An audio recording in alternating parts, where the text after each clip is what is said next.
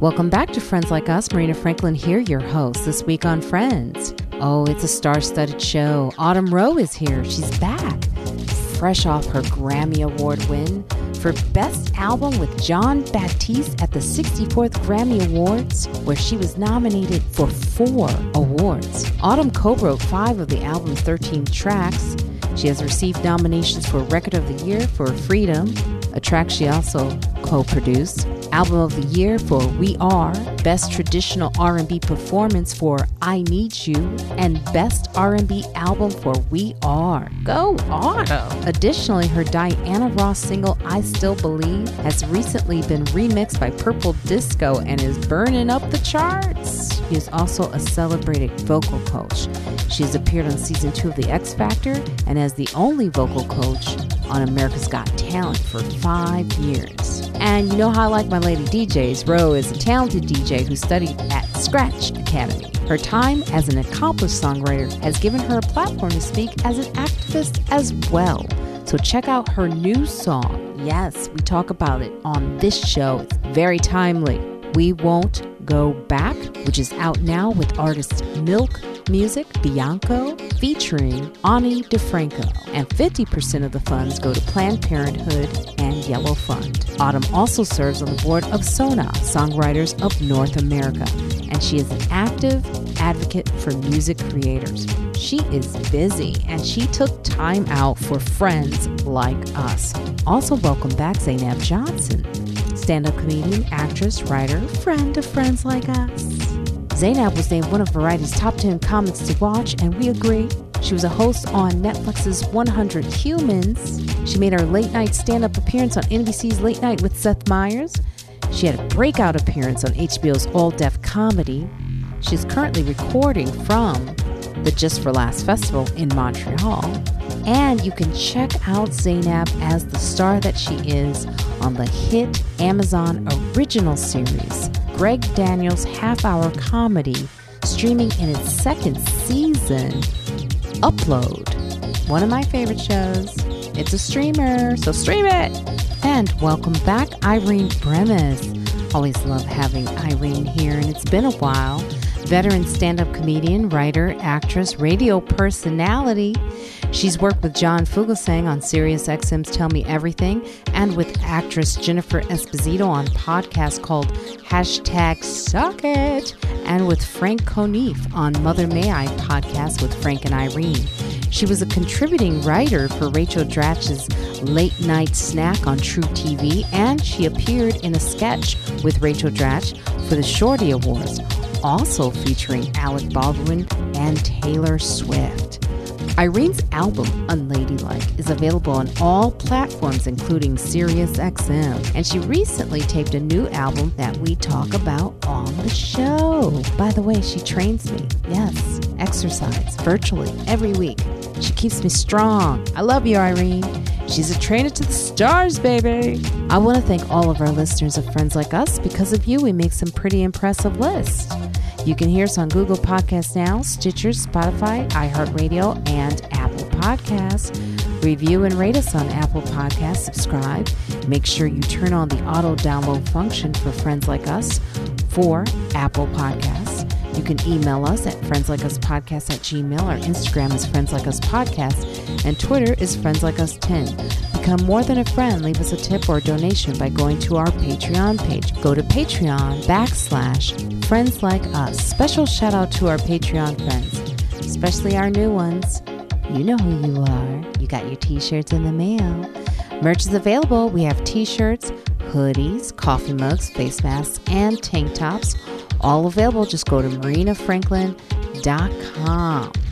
Speaking of our Patreon friends, we now have a new option for you where when we're recording on Mondays, you have the ability to be backstage, listening to the show and commenting as we go along. But you have to be a Patreon friend. Weekly on my YouTube channel, I go live with my assistant Evelyn Frick, my wacky friend Dave Juskow. We give updates to the show. We shout out fans who leave us reviews. And we have surprise guest friends from the podcast stop by, and sometimes we offer free stuff like tickets to comedy shows. And with Friends Like Us, it will help you feel not so alone because more content is on the way. Tell a friend you know to check us out. Stay safe. Wash those dirty little hands. Wear a mask still if you want to, because there is a new variant out there and it is surging. Get vaccinated. Get monkeypox vaccinated. Booster up. And Black Lives Matter. I have some of the most talented women right here on this episode, so get ready, folks. Zainab Johnson from Upload, Autumn, who just won a Grammy. Say word. John Baptiste. Oh, and we're going to get into that. I was so excited for you when I saw that, because everything we've talked about on the show about music rights, writers' rights. So well-deserved. Very happy for you. So genuinely happy, you know. Irene Bremis, who just recorded her own album. Yeah. Exciting. And my trainer. I am her trainer. She's strong. Every Monday before the podcast. That's right, sweetie. She trains me from 11. Well, we won't get into the times because someone may try to fight me for that hour. Forever your slot, sweetie. But Irene is so funny, so talented, and so strong. You're strong, Marina. You really, you bring it, so I have to bring it. You know, that's what happens. You show up for yourself. I have to show up for myself, and we show up for each other. That's how it goes, right? But you're strong. I have to work with you. I'm not just. I have belly fat now. That is such not a good advertisement for me at all. Okay, I really want you to pedal that back a little. Come up with something a little better for me. I did sit-ups today, and we're going to work out tomorrow. But I can do sit-ups because of you. But the belly fat has nothing to do with you, Irene. I think it's menopause. Yeah, well, menopause is. This is for you young ladies on here, because the bottom row is the youngins, right? Who's on the bottom? Right. You are too. Autumn, and you and Zainab are the youngins. Yeah. Just remember, you reach a certain age. It's like every year, I'm like, I just figure out my metabolism, or every decade it changes. Mm-hmm. It does change. Right? And you have to, you know what? You have to regulate your diet. You have to work a little harder. But, you know, we can do it, sweetie. And we do. And we do. I mean, you just can't, you know, late night snacks have to be cut out. You have to watch what you eat. I saw that you were munching on some peanut butter earlier. That's great for energy. It's great. Yeah, peanut butter. Yeah. And the problem was really like macaroni and cheese for the past Ooh, ow. The youngins even went ow on that one. Yeah, well, that hurt. Well, my sister came to town to visit me too, and that threw me off because she brought a whole cup of chocolate almonds into my house, and she never touched it. I ate the whole thing. Oh, that's wrong. That's wrong. I saw your sister too. She's pretty fit, sister.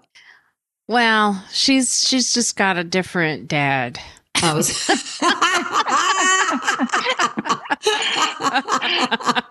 the only way I could describe it. Because I'm like, she's got different metabolism than me. You know, my dad's side, everyone. I had my cousin Brian. Sadly, he passed. God rest his soul recently. But Brian used to say to me, "You can fight it. I see you try to fight the Franklin way, but it's coming for you." So anyway, Zainab, I wanted to ask you this because I am watching your act right now. You look like you were having so much fun. I was looking on your Instagram at some of your videos, and your whole energy on stage has changed. And I don't know if that's just me or if that's really going on with you. And then you were just at the Essence Comedy Festival, and I just wanted to know about that because or the Essence Festival, not the Comedy Festival. But what was that like? Oh yeah, it was my first time at Essence Fest, and it was an experience. It was really nice to see. I think Essence's mission statement, excuse me, is like a celebration of culture, specifically Black culture, Black American culture. And I think that, that always starts with Black women. And so to be involved with that was really nice. Like I'm honored to be able to say that, that I was involved with that. I'm not sure what clips you're looking at. Some clips are old and some are new. So I'm not sure which ones you're looking at. It was the most recent ones on your Instagram. Oh, you were talking about dinosaurs. Oh, okay. So that was just the other day, like a week ago. It's like after I saw Jurassic Park. That really bugs. I'm actually happy that you brought that up, because people, like, so many people comment under that post. But ladies, just Irene and Autumn, just to bring you up to speed, my premise was, when I feel helpless, when there's so much racism in the world, if like I hear on the news about like an unarmed Black person has been shot or something like that, then my go-to is to watch Jurassic Park, because they be fucking up white people. That's why I loved it. Right? And I ended it with, in my Jurassic Park, the dinosaurs wear Black Lives Matter t-shirt. And there's so many comments that are like, this is racist. This is racist. And I'm like, do these people understand racism? Mm-hmm. Like, they hold on for 1 second. Do you guys hear that static? I hear hissing, yeah. And we're going to continue from where we left off with Zainab's racist dinosaur joke. Marina, the way your voice changed from us not recording to you recording, it was like, okay, don't worry about it. And then we're going, and now I mean, I just think that it's hilarious for someone to say that that's racist, that's racist. It's like, and this is a fault of mine. So at this point on my Instagram, a lot of my videos go like viral, like millions of views and stuff, like my stand-up clips. And so I can't really see, it's just too much to, I can't really see through it all. So what Instagram does is they always show me who has a blue check mark first, that they to them, they're true. Like, whether I follow the person or not, they're like, this is the important comment, so we'll show you this. And so when I see a person with a blue check and they say something that seems like lacking intelligence to me, I'm like, well, don't you have blue? And then I have to remember, you don't get a blue check because you're logical or because you're educated or because you have common sense, And so then when I see stuff like that, I just remember like what, who and what I'm dealing with, and I close it. It's the reason why I post, but I don't really engage that much publicly. Like a lot of people who get to talk to me, they talk to me via DM. I don't really engage on the public part of the site very much. Also, Zainab, you know what? Racists will be racist, and that's all there is to it. And it's disgusting, I mean, these people are very hateful. I was talking to a very young influencer who's amazing. She has one of the strongest minds politically. Her opinions are so beautiful. She's so profound. And yet she said that she feels like she's sitting on her hands on social media, that she can't really speak. And that's what happens. It's very unfortunate that it's a platform where we can get our voices heard. But at the same time, like if you post something that's important to you, and listen, I have like nothing, but I am constantly posting about things that are near. I use my small platform to really echo things that are very important to me. I posted something about abortion, and I lost like 100 followers like that in a second. I lost 100 followers for pro-choice, so it's one of those things. So, I mean, I love you for doing that. You're like my hero, and you need to continue doing that. When the cops stop fucking murdering, I'm sorry, can I swear on this? Okay, when they stop murdering Black women and men with impunity, then. Well, you know what? Yes to everything you said. But also, I'm realizing that it's not about one. I think it's actually great that you lose 100 followers if you say something that they don't like, because that's actually the choice you have. No one is forced to follow anybody. So the power that you have is, I don't align with what this person is posting anymore, so I can remove myself. But the people who hate you and follow you, that's the thing that I don't understand. That's the thing that's kind of scary. But then I'm realizing, especially in the form of like jokes, right? I'm realizing how many people don't get jokes. Like, I don't believe everyone that's saying my joke is racist. I actually don't believe that they are racist. I believe that they don't understand. I'm trying my best not to say that they are stupid. But that's what I'm realizing on social media. Even the people that agree with me, I posted a joke recently, the one that's most recently gone viral.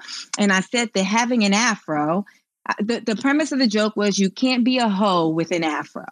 That's it. You can't be a hoe with an afro. Yes. And I say, when I try and call a guy for a booty call, he's like, where's the next march? That's the joke, right?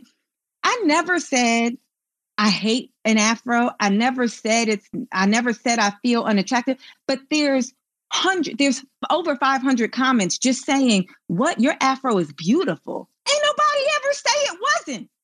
I said that you can't be a hoe with an afro. Do you get what I'm saying? Like, so there's like maybe like 100 guys saying, shit, call me up. Now, it's like, I don't want to hear from you, but okay, they get the premise, they get the joke. You get what I'm saying? So even when there's a positive response, Irene, I'm like, dang, it's like 1 million people have watched this clip and 99.9 of them don't actually get the joke. Right. A lot of people don't understand comedians either. It's amazing because everyone thinks they're comedian, but not everyone really understands the craft of it. Mm-hmm. Yeah. So some people don't get the joke. And also, to be honest, I was like, good riddance, because I don't want these people, like you said, as you previously said, I don't want these people following me anyway. I'm trying to, be cancer free on the followers that I do have. I really want to get rid of anybody that's going to be deleterious or have toxic point of views. But you're right. There's absolutely that perspective where people literally are just daft. They don't get the joke, like dumb as hell, do not get the joke. Yeah. And of course there are people who just, for whatever reason, whether they truly are or just want to, they're divisive, right? And so they're going to leave a divisive comment in the hopes of the ultimate thing is for me to recognize them, which will never happen. And then they like the discourse on the timeline, which works for me because it only boosts the engagement. But Marina, to go back to your original statement, that particular night of that set you were talking about, I was having a lot of fun. That's what I saw. I had just saw Top Gun 2, and I hadn't seen 1, and it was, I hate to sound like this, a tour de France. It was at every single, like I really enjoyed it. I enjoyed it so much. Our mutual friend, Keith Robinson, we took him to go see it, and he was like, boo. So I never saw the first one. It might have been before. Well, I don't know when that came out. Like in the. Were you even born? If it came out in the early 80s, that's what I'm saying. I don't know. If it came, so I don't know. But I definitely didn't see it, but I tried because I watched. Me and my friend went and watched part 2, and we enjoyed it so much. We tried to have like a movie night and watch part 1, but the quality, like I can't watch. I don't know like I can't watch a fuzzy movie like that. Oh, you can't? I can't. Yeah. No. It changed my life when I was in high school. I was a lot older, but I had the jacket. Just so you know, that's how far. Okay. That's how far I had the Top Gun bomber jacket. Oh, nice. And I was the one in high school that everyone was like, "How did you get it? How did you get the jacket?" And I was like, "Oh, 1986." Yeah, I recently tried to watch the original and I couldn't get through it. I couldn't. Really? Like my husband kept watching it. I was like, I'm gonna go upstairs. I couldn't finish it at all. I don't know. Is it because of the way it looked too, or style wise? I don't know. Did it look? I think it's like everything. Yeah, it's like all of these like 80s tropes. It's like get up. My nieces love this 80s and the Generation Z. My nieces, they love the 80s. They're doing everything from the 80s. I don't know if it's because of Stranger Things. My niece loves Janet Jackson. I mean, like she loves braids Janet Jackson. Like she's dressing like she's in the 80s too. So I just have to say this publicly and then I'll stop talking. And I'll just say it, he'll probably love it if he hears that I owe Keith Robinson an apology. You know, when they send out those like Beyonce, Janet Jackson, Mary J. Blige, and Mariah Carey are all on concert on the same night. Which one you going to, right? I always throw Janet Jackson away because I could never get with Janet Jackson. Like, I'm not a fan. I know. Oh my God, sweetie. Whenever I say it publicly, everyone 45 and above, they lose their mind. Like, they lose their mind. Autumn's a music writer, so she's not going to say shit. like they lose their mind. But let me just tell you, Janet Jackson was the big, like, Essence, like, marquee act. And I was excited to see Nicki Minaj. I love Nicki Minaj, yeah. So maybe not so much, like I love Nicki Minaj, but maybe not so much a live performance act to watch, you know? Oh, it broke my heart. I didn't film it because I didn't even want to put her out there like that. It was heartbreak, but what Saved It, Lauryn Hill came out. And so that, you know, oh my God. But Janet Jackson, oh my God, Janet Jackson. It was literal perfection. It was literal perfection. And I'm then so glad, yeah. Impressive on top, because the fact, you know, everybody around me kept saying, and she's in her 50s. And I'm like, oh my God. You know, like, there's a point where my friend has me on video where I'm not even like bopping along or moving. I'm actually just like watching, like in awe. Like, yeah, you're wowed. She's amazing. Well, Autumn, I'm curious what do you have about Janet?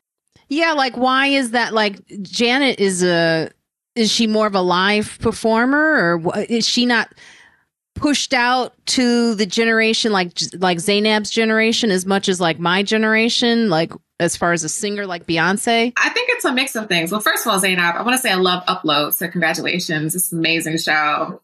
Thank you. Thank you so much. Thank you. I think Janet's come across a few obstacles. For one, you know, in the beginning of her career, while she was having massive, massive hits, she was still under the shadow of her brother. And I don't know if you guys saw the documentary about her, but she was so big, and she'd go to interviews and people would ask her, like, how does it feel to be Michael Jackson's sister?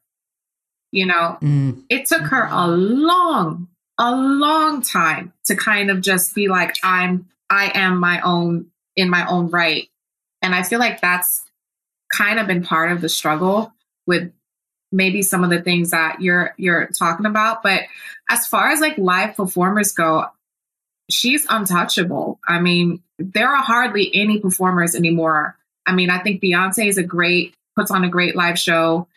Bruno Mars, you know, there's a few, but Janet Jackson is the prototype. You know, she is who everybody aspires to be. Nobody's touching her. The choreography, you know, the songwriting, which I think she's all right. Marina's trying to get her, you know, audition on the songwriting. The mess. I'm doing the shoulder because that was a dun. And I think another thing people overlook Janet with is sometimes they think like because she's not a big belter, right? She's not like a big vocalist in that way, but that doesn't make her less of a singer. It makes her a singer that knows her strengths. And I feel like sometimes people overlook that as a weakness, but it's actually a strength. And she is phenomenal. And I'm so glad that you got to experience that. I haven't seen her live. I've only seen lots of footage of her, and I would love to. So you are so lucky, sweetie, that you saw her live. Yeah, it really makes you I was that person. Like, I would always be like, I'm trying to sing. I never needed to see that, right? But as much as I'm saying, like, not only did she like look beautifully perfect, like she just looked like what you expect her to. There was no surprise. There was only like, that's what she looks like in a picture. Everything was exactly like, which is rare. It is very rare for an artist to look in person, like how they, and so that's the thing that amazed me. Like, no, she's not the belter, or like, I wouldn't describe her as like the best or an amazing singer. But what I was also so thrilled by was that she sounded exactly like every song. Mm-hmm.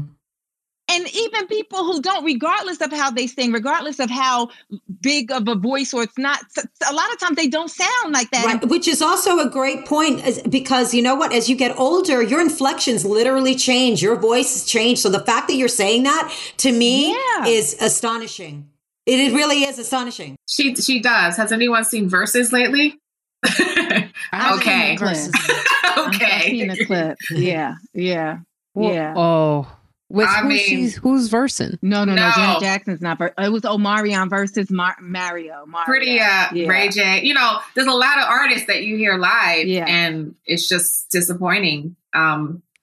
Yeah. Well, you did. I want to go to you, Autumn. With first of all, Ani DiFranco took me through so many breakups.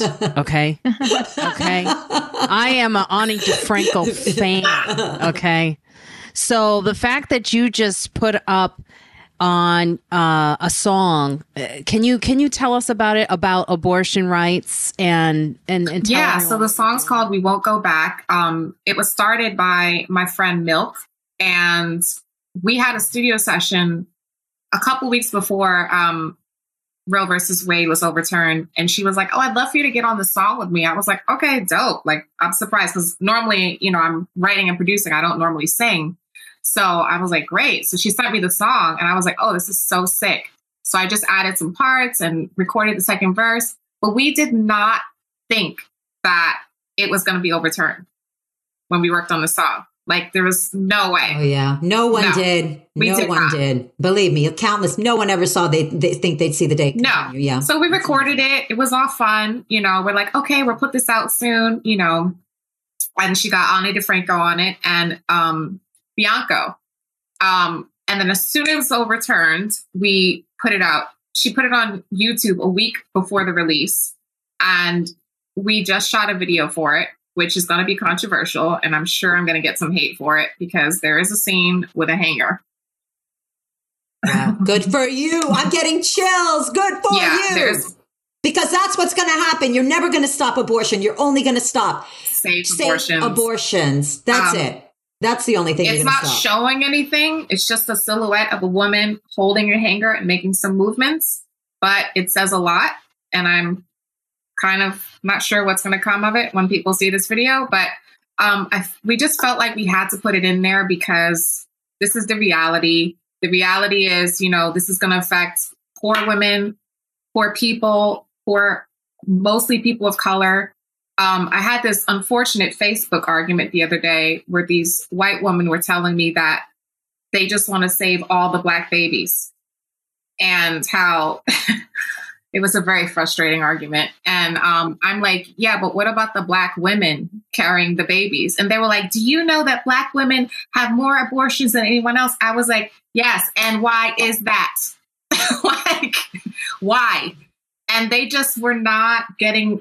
It was like they were brainwashed. So, you know, this was just, I try to use art as I can for advocacy and art to get messages across. And we're giving half the proceeds to Planned Parenthood and Yellow Fund.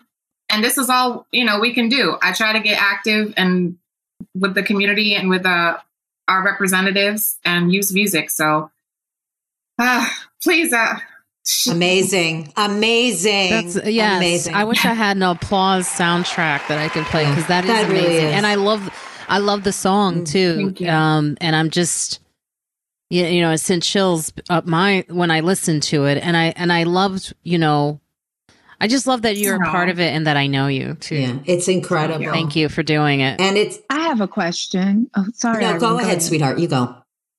For Autumn, I mean, we could all weigh in, but Autumn specifically, since she is a writer and record, you know, and works in the music business, and also what we're talking about. So, you know, the rapper Lotto. Mm-hmm. Yeah. Are you familiar, Marina? No, you're not familiar.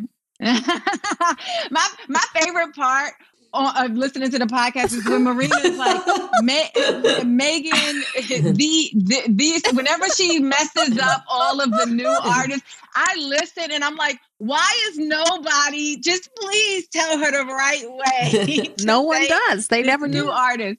So Latto is a black woman. I believe she's black. Rapper.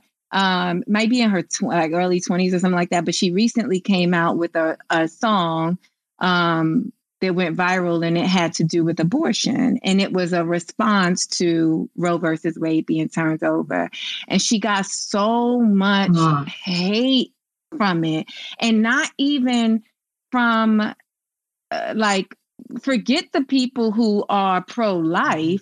She got hate from like other Black women saying like, oh, you're trying to monetize, you're trying to commodify a cause. And she said the same thing that you did, Autumn, which is, no, I have a platform. Like, you don't want me to rap about shaking my ass, and you don't want me to rap about this other issue. Like, what do you want me to rap? And I was just listening to it like, God dang, it's like we're a lot of times stuck between a rock and a hard place. Yes. You know, and so I say that to say, like, how do you feel about artists that use their like specifically use their art, like whether they tell a joke or make a song or write a movie or something, specifically talking about this thing, and then it well, I'm a big fan of artists using art to relay a message. I strongly believe music is the most powerful thing on earth and can communicate farther than politics, further than anything else. Like if you have an intention of something to say, you can reach the entire world with a song. So I think it's very, very powerful. But I think artists will have a hard time. This is where we are right now, right? With culture. It's basically like people have to believe you, and it has to feel genuine, and it has to kind of like feel like it makes sense with your brand. I haven't heard her song, but it could be something if the response coming at her is like, oh, you're trying to monetize, blah, blah, maybe they don't believe her. But also, sorry, it's like, yeah, but girl, you think I would have the career if I had every song was about abortion? Y'all not buying records about women's rights, right? So now that I have you listening, do you get what I'm saying? Now that I've twerked 92 times, now that I have exposed my butt cheeks 11 times, now that you're here, you know how it's like those videos they used to get on my nerves, but then I understood them, where on Instagram they show the naked women's, they should show like a really sexually, something that's going to attract a lot of eyes. And they say, now that I have you. And it's like you know what I'm saying? I agree. It's like a switcheroo. It's like, how can my brand ever be like my brand? By default is women's rights because I'm a Black. I agree with you. The problem is also is that, you know, when I was coming up, we had artists like Eve who would sing like Love is Blind, it would take over your mind, you know, but now we haven't seen a lot of artists that are mainstream rappers all of a sudden do a conscious record. Back in like the 90s, 2000s, it was way more common to just flip it and be like, oh, I got this to say. I got this to say. This new generation hasn't seen that. So you're right. I think it's brave. It actually takes a lot of courage to do that, because you stand to lose more than gain more. You know, you really do. Now you really do. Now. Because well, wasn't it what the Dixie Chicks did that, right? And they lost a lot of followers. Absolutely. It's very brave. And when they were talking about, was it women's rights? Yes. And then they had I just remember the moment because you know what it was. Irene was talking to white girl, so I figured I'd throw it. Yeah, right, exactly. Thank you. But I'm not a big Dixie girl fan either. I do remember the moment though, that, and because I was like, I listened to some of their, but I remember the moment that, because they have a lot of white Southern followers.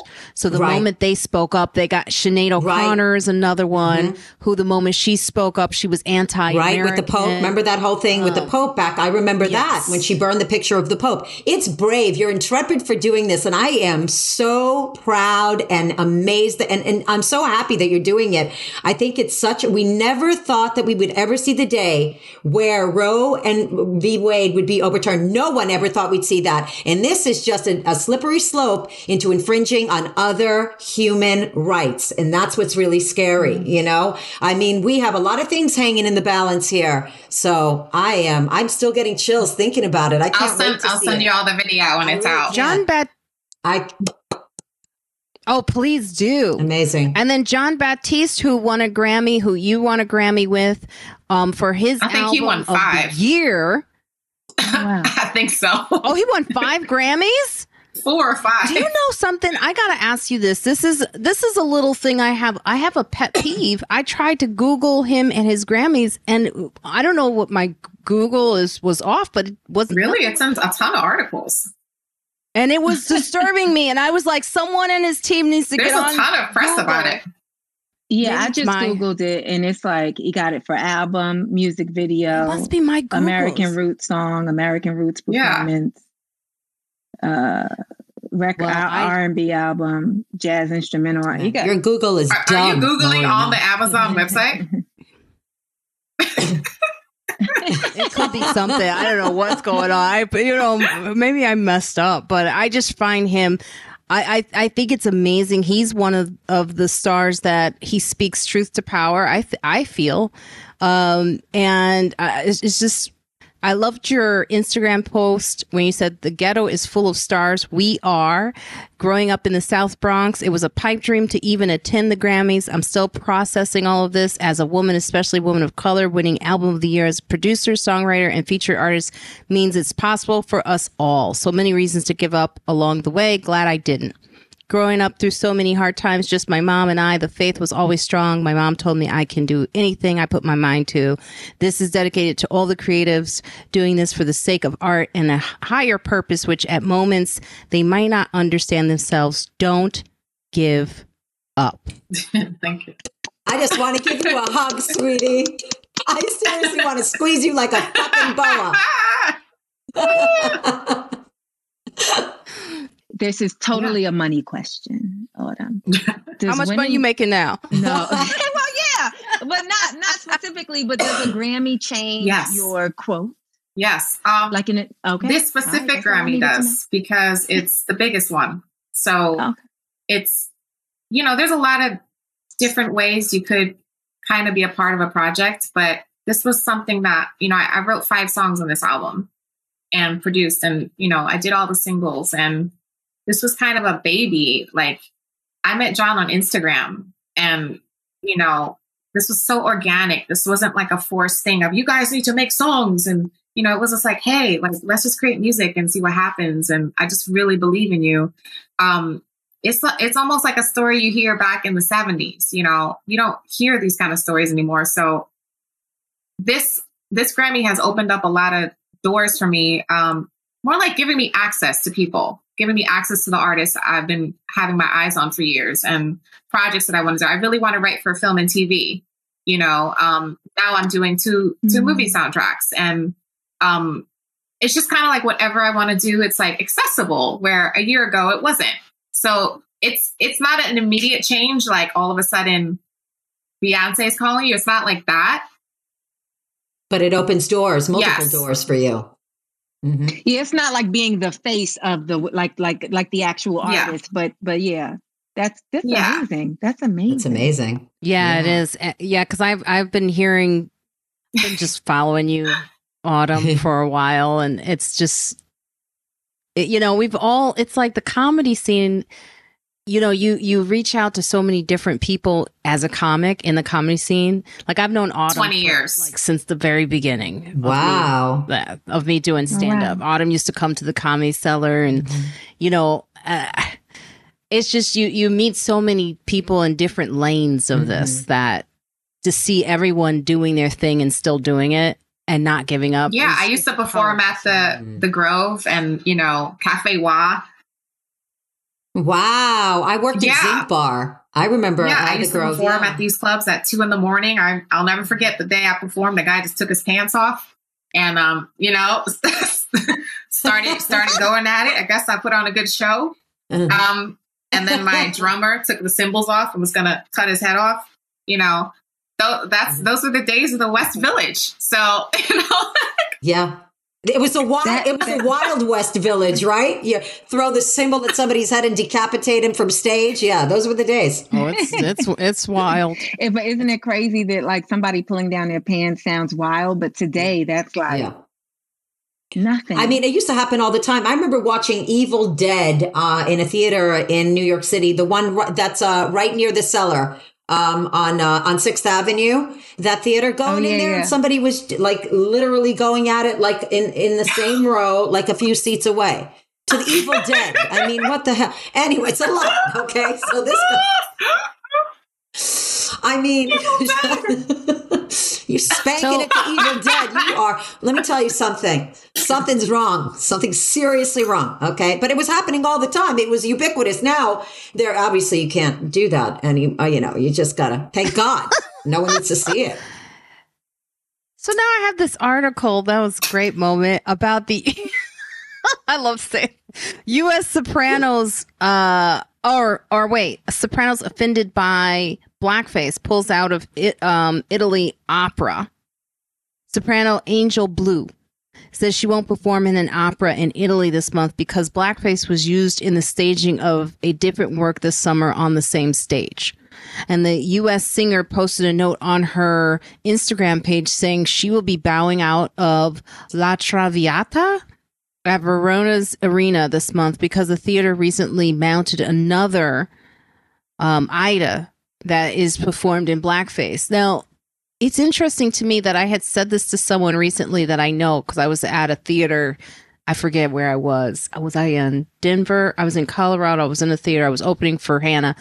And I saw what looked like blackface. And I said, oh, cancel that. And she's like, oh, no, it's the opera. And I was like, but this is problematic. I'm doing her voice still.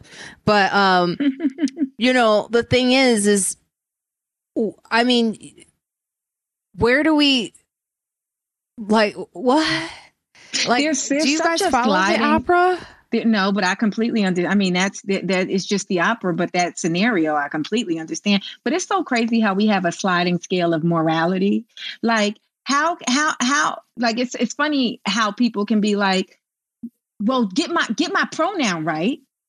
But we were doing different pronouns 10 years ago. But like the opera, it's like it's so open. It's just like, that's the opera. That's the tradition of the opera. It's and also it was in Italy. And that's a whole thing. Right. Italy is a whole thing. And when I was in Italy last, I saw some very inappropriate posters where they looked like they were printed in the 40s or something of supposed to be Black people. And they were incredibly offensive. I personally have experienced racism where I got my hair done there and they told me, don't you want your hair to look nice and straighten it? I had my big curly fro out and I was like, they were like, don't you want to be presentable? Italy has some issues with some things that I think is another layer on top of, the opera. So. And a lot of them are dark. In 2020, when Metropolitan Opera published a statement in support of Black Lives Matter, social media was quick to ask whether the opera company would be removing its production of Aida, which starred I can't say the name, Netrebeko. I can't say it, sorry, in blackface. It's like, when are you going to take a stance? And I think people just have a hard time letting go of what they're used to. And it includes racist tropes. And it takes people making a stand, to change this. So it is super ignorant and prejudicial to think that your culture should be preserved and ours shouldn't. Yes. And I love that the soprano, sorry, Marina. No, go ahead. I was just going to say, I love the soprano. What's her name? Angel Blue. Yes. Angel Blue. I love that she took that stand, Yeah. And sorry, you're right. Yeah. No, you're absolutely right. And she's going to pave the way for other people taking that stance. And that's how change is motivated. You know, it takes one person and then another person and another person to follow that. And she actually, her impetus to do that was another person, some other lady. I don't know if you read that in the article. There was another woman that did production that also protested. In 2019 was the first one to protest. Sadly, 2019. Yeah. I know. Yeah. Mm-hmm. So, was the first time. Yeah, because how often is this just normal and no one says anything? I'm having a moment, not with my show that I'm writing, but with something else where I'm like, and I've had several moments at times coming out of this pandemic where if I was still locked in, I'd be so adamant about not doing something. But now, because we're back out into the world, I'm negotiating my willingness to be a part of something that may be slightly offensive. During the pandemic, I was like, absolutely not. I was rage. I was angry. And now I'm like, well, how can I work this out? Do you find yourself doing that? And I know this is a woman of color question. Sorry, but you could participate, Irene. Yeah, because you are sexism. There's exactly. There's sexism. There's a lot of things. So what do you mean negotiating? Can you clarify a little bit? I'm trying to be careful with my word, but it's like, it's one of those things where you read something and you're like, this is so offensive to me. Am I being, and then I have to question myself, is it? Whereas before I would just be like, no, it's definitely offensive. I'm not going to be a part of it. Whereas lately I look at it and I go, well, am I being sensitive? Where I wasn't doing that before, like in the lockdown. And then I go, well, am I gonna, if I work with this situation, I could get in the room and change it, as opposed to not being, you know what I mean? So like, that's where I'm at right now. I'm like, do you sacrifice a moment of pure, like, this is just fucking offensive and I don't agree, to get into the room to change minds? And then, torn. I would say if your first reaction is this is fucking offensive, then you go with that. And I was actually going to point that out with soprano Angel Blue. It's always tough. Like there's a position where you elevate the thing that you're going to, and so you pull out, and that's a big deal, right? For some social justice. But then there's a lot of us who, it's such a big opportunity and it's an opportunity period, and I have to barter with my morality and my want to succeed, right? And I think that it sucks that, well, more often than not, someone who has your makeup has to deal with that. But I would say not that people are beating down my door to put me in TV and film, not that I get everything that I auditioned for, but a couple of years ago, I read an audition and I haven't seen it made yet. And so I'm hoping that means every single actress that sides came across to was like, get the fuck out of here. The sides were a Black woman and a Black man. The opening scene, they wanted to role play, and she said, let's role play. I'm going to be your slave and you're going to be my master. Artie Lang, is that you? And my agent sent it through with an asterisk. Hey, Zainab, we know you wouldn't be into this, but we just wanted to, like they... like they don't know. Or maybe they do, but either way, they don't know how I'm going to respond. So it's like, well, let's protect if this is bad, but maybe she wants to make some money. You know what I'm saying? Like, I don't know. But I laughed just like you did, Autumn, and then I ha-ha-ha'd in the email back and said no. And you never have to ask me about something like this. You can just safely assume that I'll never. This will never make sense to me, not even in quote unquote art. And I have not seen that scene. Like, I don't watch there, there's a lot of productions that I don't watch, but I feel like that scene, if it ever aired somewhere, it would have went viral. You know what I'm saying? It would have went viral, and I haven't seen or heard about it yet. And so that makes me feel like somewhere down the line, somebody said, So I say that, Marina, to say, Yeah, no, as you were talking, I was like, thank you. Because you just solved some things in my consciousness. If something makes you cringe and it's just so obviously wrong and offensive, I think I'm going to give it a try. I'm going to say my piece to this person. It's, and then if that doesn't go in the way that I think is collaborative, then I'm out. Yeah, I think that's good because you have access to the person that created the offense, right? Yeah, I think that is constructive. Mm-hmm. Yeah, I'm gonna, and I have to get my words together really well because, and this is not my show that I'm developing. This is something else. But I think that's the thing is for me to find the words sometimes is very difficult because sometimes in the industry, you'll get their ignorance. They'll come at you with questions about what you're saying, and then I respond in anger, and so much of it is predicated on hubris. There's a lot of ego in this business too. So I don't know who wrote something that maybe you have like some contention with. It's really about having something to come back with, though. Like if I have a rejection to something that is not working for me culturally, I have to supply an answer to what is the solution instead of just saying this doesn't work, which is a different way of communicating with writers. Yeah. Or we could just punch everybody in the face. Let's do it. Let's just, I'm kidding. Do you ever deal with that, Autumn, with writers in the music industry? Well, I read a book during COVID called Mogul by Tiffany Pham. And this actually changed my whole view on exactly what you're talking about. So basically, she's Asian and she went to an Ivy League school. I don't remember which one, like Stanford or something.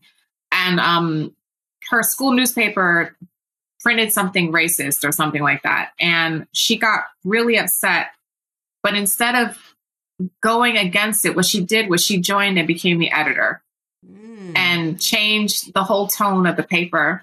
And that started to change how I see things. I'm in a lot of rooms where I'm the only person of color, sometimes the only woman. And I don't want to be in these rooms a lot of the time, but I feel like in some way, some sort of responsibility, like, well, for whatever reason, I am in this room and they are listening and I do have some level of influence. So let me use that to try to change the things that I know are not in everyone's best interest and use that influence. And I do that often. It's exhausting. Mm-hmm. It's important though. And it's exhausting. Yeah.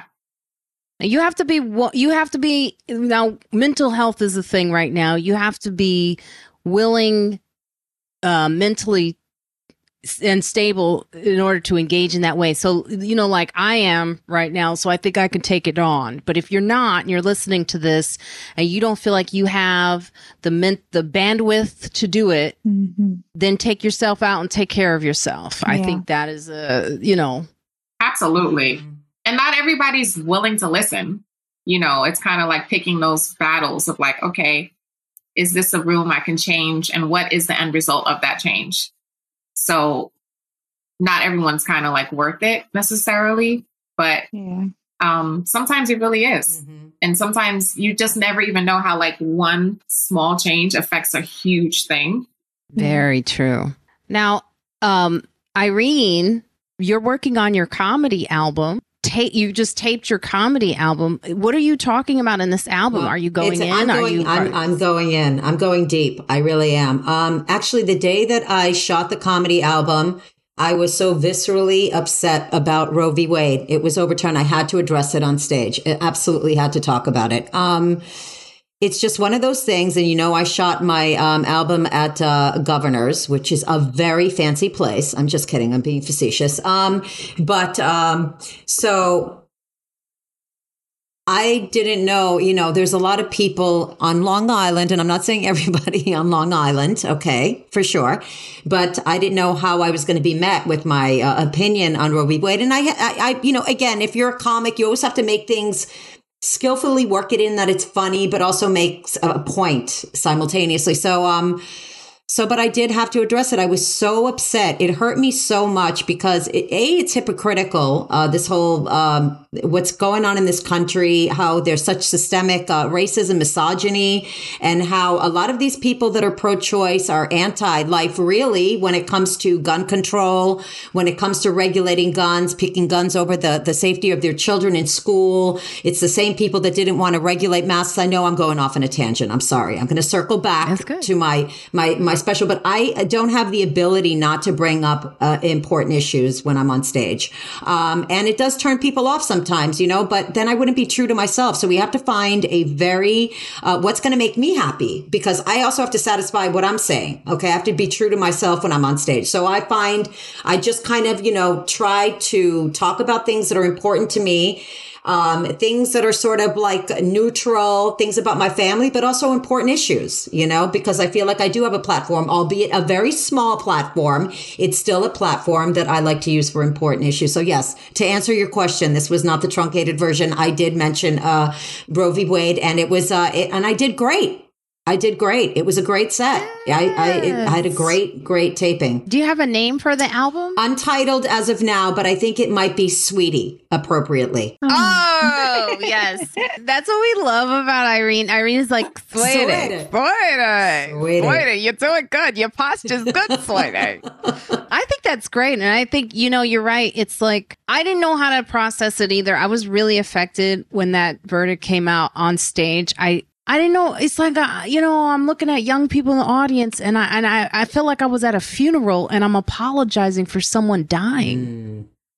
And I was like, I'm just sorry. I feel like I let this young generation down. I know it's not me, but I'm talking to young women in the audience. I go, we're going to get through this. It's going to be okay. You just want to feel like, It's hard. I remember going to my first pro-choice rally before any of the bottom row ladies were born. Okay. The two of you were still, I don't know where, on the other side. And it was important to me when I was a teenager. I remember just getting in my car as a teenager, driving to Washington. And I often went to rallies, for human rights. And then to have this happen so many years later was just shocking. I mean, we have the story of a 10-year-old who was raped. They show how the story can spread faster than facts. In the center of it all, if you're listening, you don't know the story, a 10-year-old rape victim, identity unknown, suddenly thrown into a political fight on one of the country's most contentious issues, abortion rights. The Wall Street Journal and Washington Post both clarified or corrected stories after an Ohio man was charged on Wednesday with raping the girl who traveled to Indiana for an abortion last month. The piece began with an anecdote about an Indianapolis doctor asked by an Ohio colleague to help the girl who was past the stage of pregnancy where she could get a legal abortion in Ohio. The story was taken by Biden as an attempt to announce an executive order to protect abortion services. In conservative media circles, questions raised about the sourcing quickly shifted to claims that the story was a lie. However, it appears that Biden is correct. This incident shows how political narrative often moves faster than journalism, and that journalists are caught responding to this. The most important issue here is it appears that there was a 10-year-old who was assaulted, and that is the tragedy. But everything is like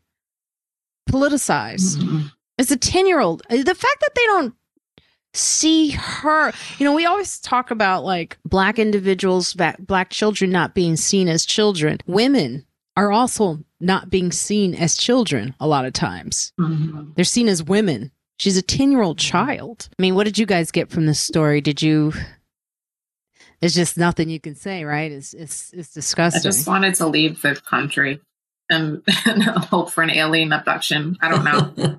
Just give up. Where would you go, though? There's nowhere to go. Switzerland's the only place, I think. I mean, don't forget, I got my Norwegian pass. My husband's Norwegian, so at any moment, I threaten to leave. I'm constantly like, I think we should leave. Like, I don't know. We need your vote. I can vote remotely. I voted in Norway for the last election. I'm voting. I didn't know you could do absentee ballots. You could always do the absentee ballots. Yeah. Yeah, I always vote. But I don't know. I'm just losing faith in people. It's really depressing. This country doesn't give a shit about children. I'll just say it. Point blank. No. We don't give a shit about children. We didn't give a shit about children with the mask mandate, where children are getting gunned down in their elementary schools. When they go to school, they feel like they're safe and they're not safe in their schools. This is just another example of children being violated, being exploited, and not being safe. We don't care about children. We don't care about anyone. We don't care about each other. We're disgusting. We're horrible. We should just be gone. But like most of the population, it actually is, when you see the statistics, more people are for pro-choice than what is actually it's a small amount of people controlling what is going on right now. That's really the problem. I mean, if they pack the court like they need to do, then we can make this fair or right. Because it's not really fair right now. Now, a gunman opens fire at... This is not in every newspaper. I just saw this on Craig Robinson's Instagram, and I hate to say it, but this was coming and no one was... I'm like, is security expensive? Like, what is up with the comedy clubs not understanding? I mean, I'm not saying they didn't do this. I don't know what they moved him. But just so you know, the story is a gunfire outside of North Carolina Comedy Club where comedian Craig Robinson was set to perform Saturday night sent the comedian and the audience scrambling. The gunman entered the Comedy Zone in Charlotte just after 9 p.m. and had a gun, demanding that everyone leave the club.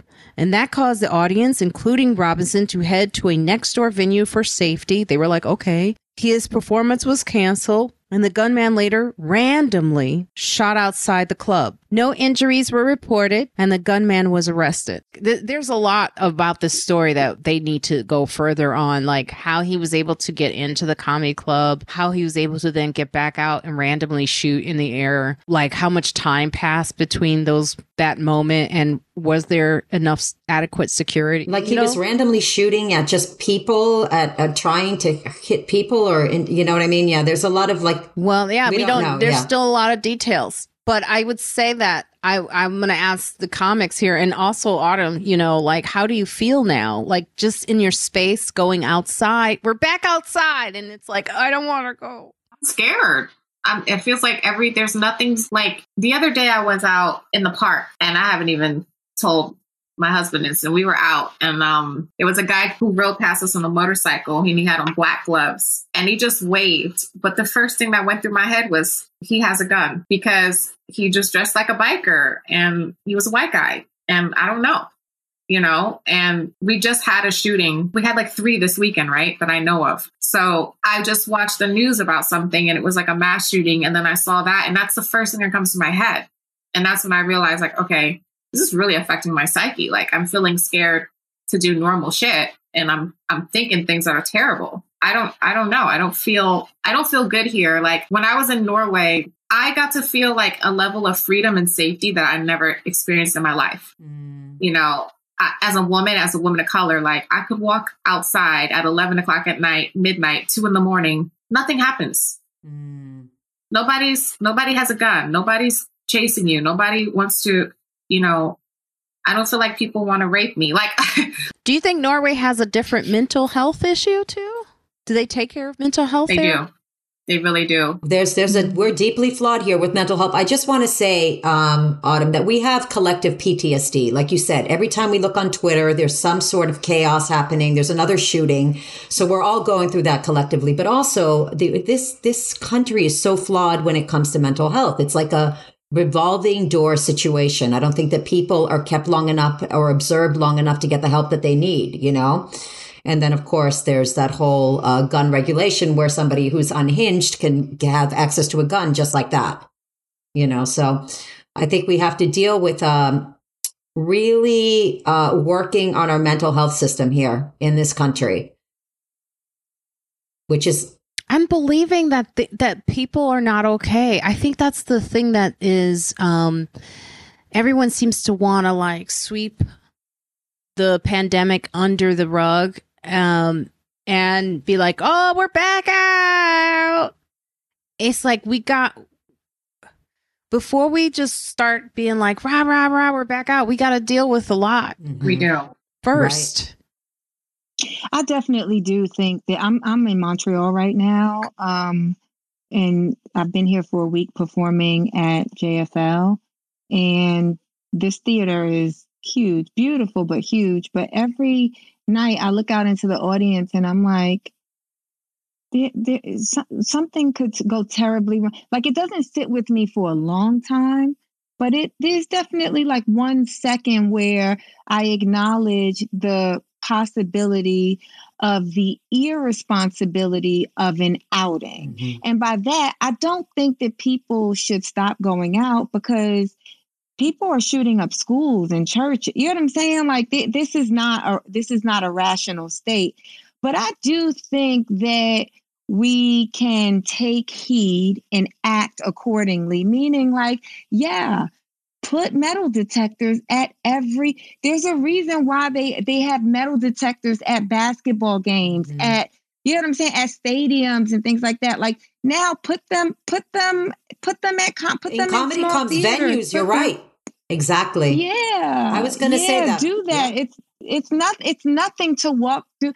The only reason why we don't like metal detectors is because at one point it was used as a sign to separate, to make a certain ethnic mm-hmm. group or ethnic groups seem, like policed, right? But at this point, if it's everywhere, that's equal. Mm-hmm. That's equal. Put it everywhere. We travel on planes, so we're used to walking through metal detectors. This ain't new for nobody, not even the richest person. Mm-hmm. Do you get what Absolutely. I'm saying? Like, it's so easy to put in. It is a metal detector. You're absolutely right. Easy. That's why I'm like, what are we not seeing? Like, I really think that the artists at some point, before it's a story that we're all going to be sad about, the artists need to stand up and go, we need to be protected for our performance. We're saying, stand-up comedians are saying things that are triggering. That's what mm-hmm. we do. Punchlines are triggering. Yes, you're right. That's the whole point of a joke. You laugh. Your laughter is an involuntary, like, it's like an orgasm. If you're able to have an orgasm, that is, right? Yeah, thanks for that, sweetie. I don't know. But I'm just saying, it's a response. It's like a cough. It's like a sneeze, and sometimes we're jolting people into emotion that they don't, that's why everyone's responding now. Everyone has something to say. Everyone's got oh my God. But it's unhoused. It's like a trigger, like you said, But even in Craig's case, the comedy show hadn't even begun. So that is an intentional, you know what I'm saying? That there's a little bit, for me, that was a hard story for me. First of all, I don't think we would have ever heard about it if Craig didn't actually post it on his. Very good point. Because also, too, it's just like, it's in North Carolina. There were no victims. Mm-hmm. You know what I'm saying? Like, I just don't think, even if it was reported there or talked about, I don't think that it's something that would have made its way if he wasn't a celebrity and posted it himself. Mm-hmm. But there's also so little information. Right. Like, he told everybody to leave. So this is before the show started, mm-hmm. right? He told everybody to leave, and then he just like randomly busts shots up in the air. Yeah, exactly. Like, there's so mm-hmm. much information missing, and not that when you know all the information or make sense of things, that makes something tragic less tragic. It doesn't. But I mean, like, talk about no context mm-hmm. in this particular story. That's a little bit frustrating for me. Yeah. There was nothing. There was such little information. It was frustrating for me. Yeah. But I wanted to put it up on here so that people mm-hmm. know, because there needs to be more information. It needs to be in the news. I mean, I found another story of, I think it was, I forget where it was, where there was a shooting and 3 people. It's just like every day now. Yep. It's like Zainab said, though, so much of this doesn't even make mainstream. There are countless instances like this where people are like, it's on there isn't a shooting, but there's almost a shooting. And these things actually never forge their way into the news at all. So, or there was a shooting and there weren't that many casualties, and it doesn't make the news. So this is like something that's become very problematic in our society. So I agree. We should just have and there's like a wand. You can actually just have a wand and wave it over people and detect metal on the way in. Your security could actually do that. I don't understand why they don't. That's why I keep going. Is it that expensive? No. What is the problem? Do they think that their customers are not going to come because their freedom or something is Maybe. Maybe. Like the I mask? I think that's a part of it. Yeah, people don't like to be policed, especially people who or they don't like boundaries. Rather, that's what I should say. Especially if they haven't had any ever before. I think that. I mean, I think part of it is just like, I think that's just one part of it. The other part of it may just be like ignorance, and like, just like naivety, just like. Yeah. Well, my family doesn't have any boundaries, so they blanketed under that. But I think that people also don't like being in their brain, their feeble-minded brains, they're being violated. You know what I mean? Like you're coming in, like, or they're being offended. They're finding this act an offense, but it's not. It's just everybody's going to be subjected to the same protocol. We need to start doing it because people are going to parades, like you said, sweetie. They're going to churches. We're going in the safest of safe spots and getting shot at. So I think yeah, I mean, I was at the dance, in Chicago, at the outdoor music festival in Chicago. 40,000 house heads dancing every year, except for during the pandemic. I missed it, but never, not once has there been any violence. And it's a Black music festival. 40,000 never gets in the news, by the way. In Chicago, that 40,000 Black individuals could have a good time without gun violence, never is part of the news. And then look what happened in Highland Park, which is a suburb. It's a very wealthy suburb. You have the shooting. And I keep saying this on every episode. It's in your best interest to care about stories everywhere because it will come to your door. I think it's important also to mention right now, this 13-year-old activist delivered a message that I saw on Questlove's Instagram. I wouldn't have seen it. She gave a speech during a local city commission meeting in Grand Rapids, Michigan, that just had to have made her parents' hearts swell with pride. I feel like we can get out on this positive young activist energy following the deadly police shooting of Patrick Loyola during a traffic stop in April. Now, her name, I'm going to have a hard time saying it, so you guys can you can correct me because you're here if you want to. I may not know how to say it. It's Naiara. Nayera Taminga called city commissioners accomplices to murder during a meeting on May 17th. And civil rights attorney Ben Crump, who is representing the family of Loyolas, I'm so sorry if I'm messing this up, and has been a fierce advocate for the public release of video in the shooting. And her speech, she said, we had someone come up here and talk, and don't teach our children to disobey those who are protecting us. I don't see them protecting me. Yeah. Mm-hmm. I mean, I saw her fierce energy, her young energy, and I was proud. And she was smart. Oh my! And my mouth was on the floor. My heart just exploded. This little girl, from the mouths of babes, this little girl is saying, you know what? You're complicit. I just loved her, just the way she was saying it, where she was coming from, and how she just was saying, look, if you're going to stand by idly and not do anything, when these cops are killing Black men and women with impunity, you are complicit to murder, point blank. Mm-hmm. It was just so powerful. I don't even know how else to say it. So powerful. Yeah, I think that it's just like a mic drop. Mm-hmm. It's a mic drop. And it's like you watch a video, I would say either Nayara or Nayara, but I think that when you watch a video like that, if ever you are like of a older generation than her, 1 or 2, doesn't matter how much, and you say, these young kids, they don't, and it's like, oh, no. They'll be just fine in the way that we were just, you know what I'm saying? Like they have their young activists and they'll be fine. And she was enraged. Mm-hmm.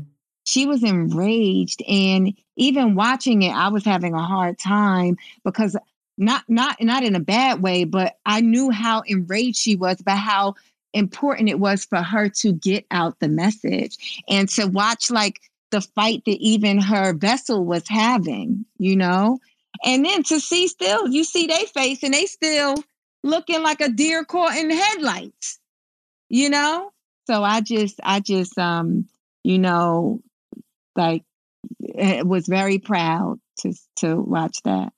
And it was all true. It was all true. It is. I work a lot with young people and in music and stuff. And honestly, it's what keeps me going because there really is hope when you talk to them. They're a lot smarter than some of these adults making these laws. They're a lot more tapped in.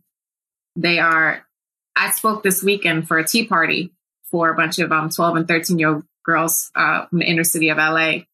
And they were so on it. Like, they were so smart and just like quick, and people overlook the intelligence and the capabilities of the young people. But I just really, you know, have to be hopeful for them that they're their only hope. They're the only future, or we're completely doomed. And we need those little activists to inspire other young people. But you know what it is about children? They say they're lucid in their thinking. They come from a place of clarity. As adults, sometimes people make excuses. They try to, you know, they everything becomes very nebulous because you're trying to constantly, but kids, this little girl came from a place of lucidity, and she was so clear on what she was saying. And I think one of the things that really broke my heart was the fact that she said, I don't trust you. I trust the people behind me. Oh my God. When she said that, I don't trust you. I trust these people behind me. And when the kids were clapping, she was like, don't tell them to quiet down. Okay. It's almost like they missed the message again. You know, it's crazy. Just so powerful. Mm-hmm. I believe that children are the future, which I remember getting into with someone who's like, yeah, children are the future. They were like, I don't get the song. I go, I get the song because some people don't believe in children. That's the point of the song, is like you have to remind people that children are all of our future. I really appreciate it. All of you for being here today. This was a great episode that is going to be shared by so many. I'll start with you, Irene, because I know you have a workout session coming, right? In the next 5 minutes, you're going to be lifting weights and lifting legs. Lifting weights. I just want to say that I love you ladies so much. This has been so great. Your brains, your hearts, your souls. I have nothing but love, and I feel so inspired after this podcast, and Dan's going to pay for it in his workout. I just want to say that. Yes, you can find me at Irene Bremis 13 on Twitter, at Irene Bremis on Instagram. And I love you ladies so much. Thank you so much for having me on, sweetie. I love you. Friends like us, we show up for each other. We show up for others. Oh, that was good. Hi, you can catch me on Twitter, Autumn Row Music, or Instagram, Autumn Row, or autumnrow.com. And with Friends Like Us, you can make sure we will help you have a safe abortion if you need one. Yes. Yes. Zainab? Thanks for having me, Marina, as always. And it was lovely talking with you both, Irene and Autumn. And of course you, Marina. On Instagram and Twitter, it's Zainab Johnson, Zainab Johnson. On TikTok, it's the Zainab Johnson, THE, Zainab Johnson. And check my website because I have a lot of show dates coming up, live show dates, and which is Zainab Johnson is my website. And with Friends Like Us, even if by chance we're not saying your name correctly, when you're doing what's right and what's necessary, we'll celebrate you. Hey. That's right, because I do that. Thank you. And yes, you all were amazing today. Marina Franklin here. Just go to my website, marinafranklin.com. And with Friends Like Us, we believe that children are the future because they are smart, brave, strong. And you know what? They're better than a lot of us. Check us out. Yeah.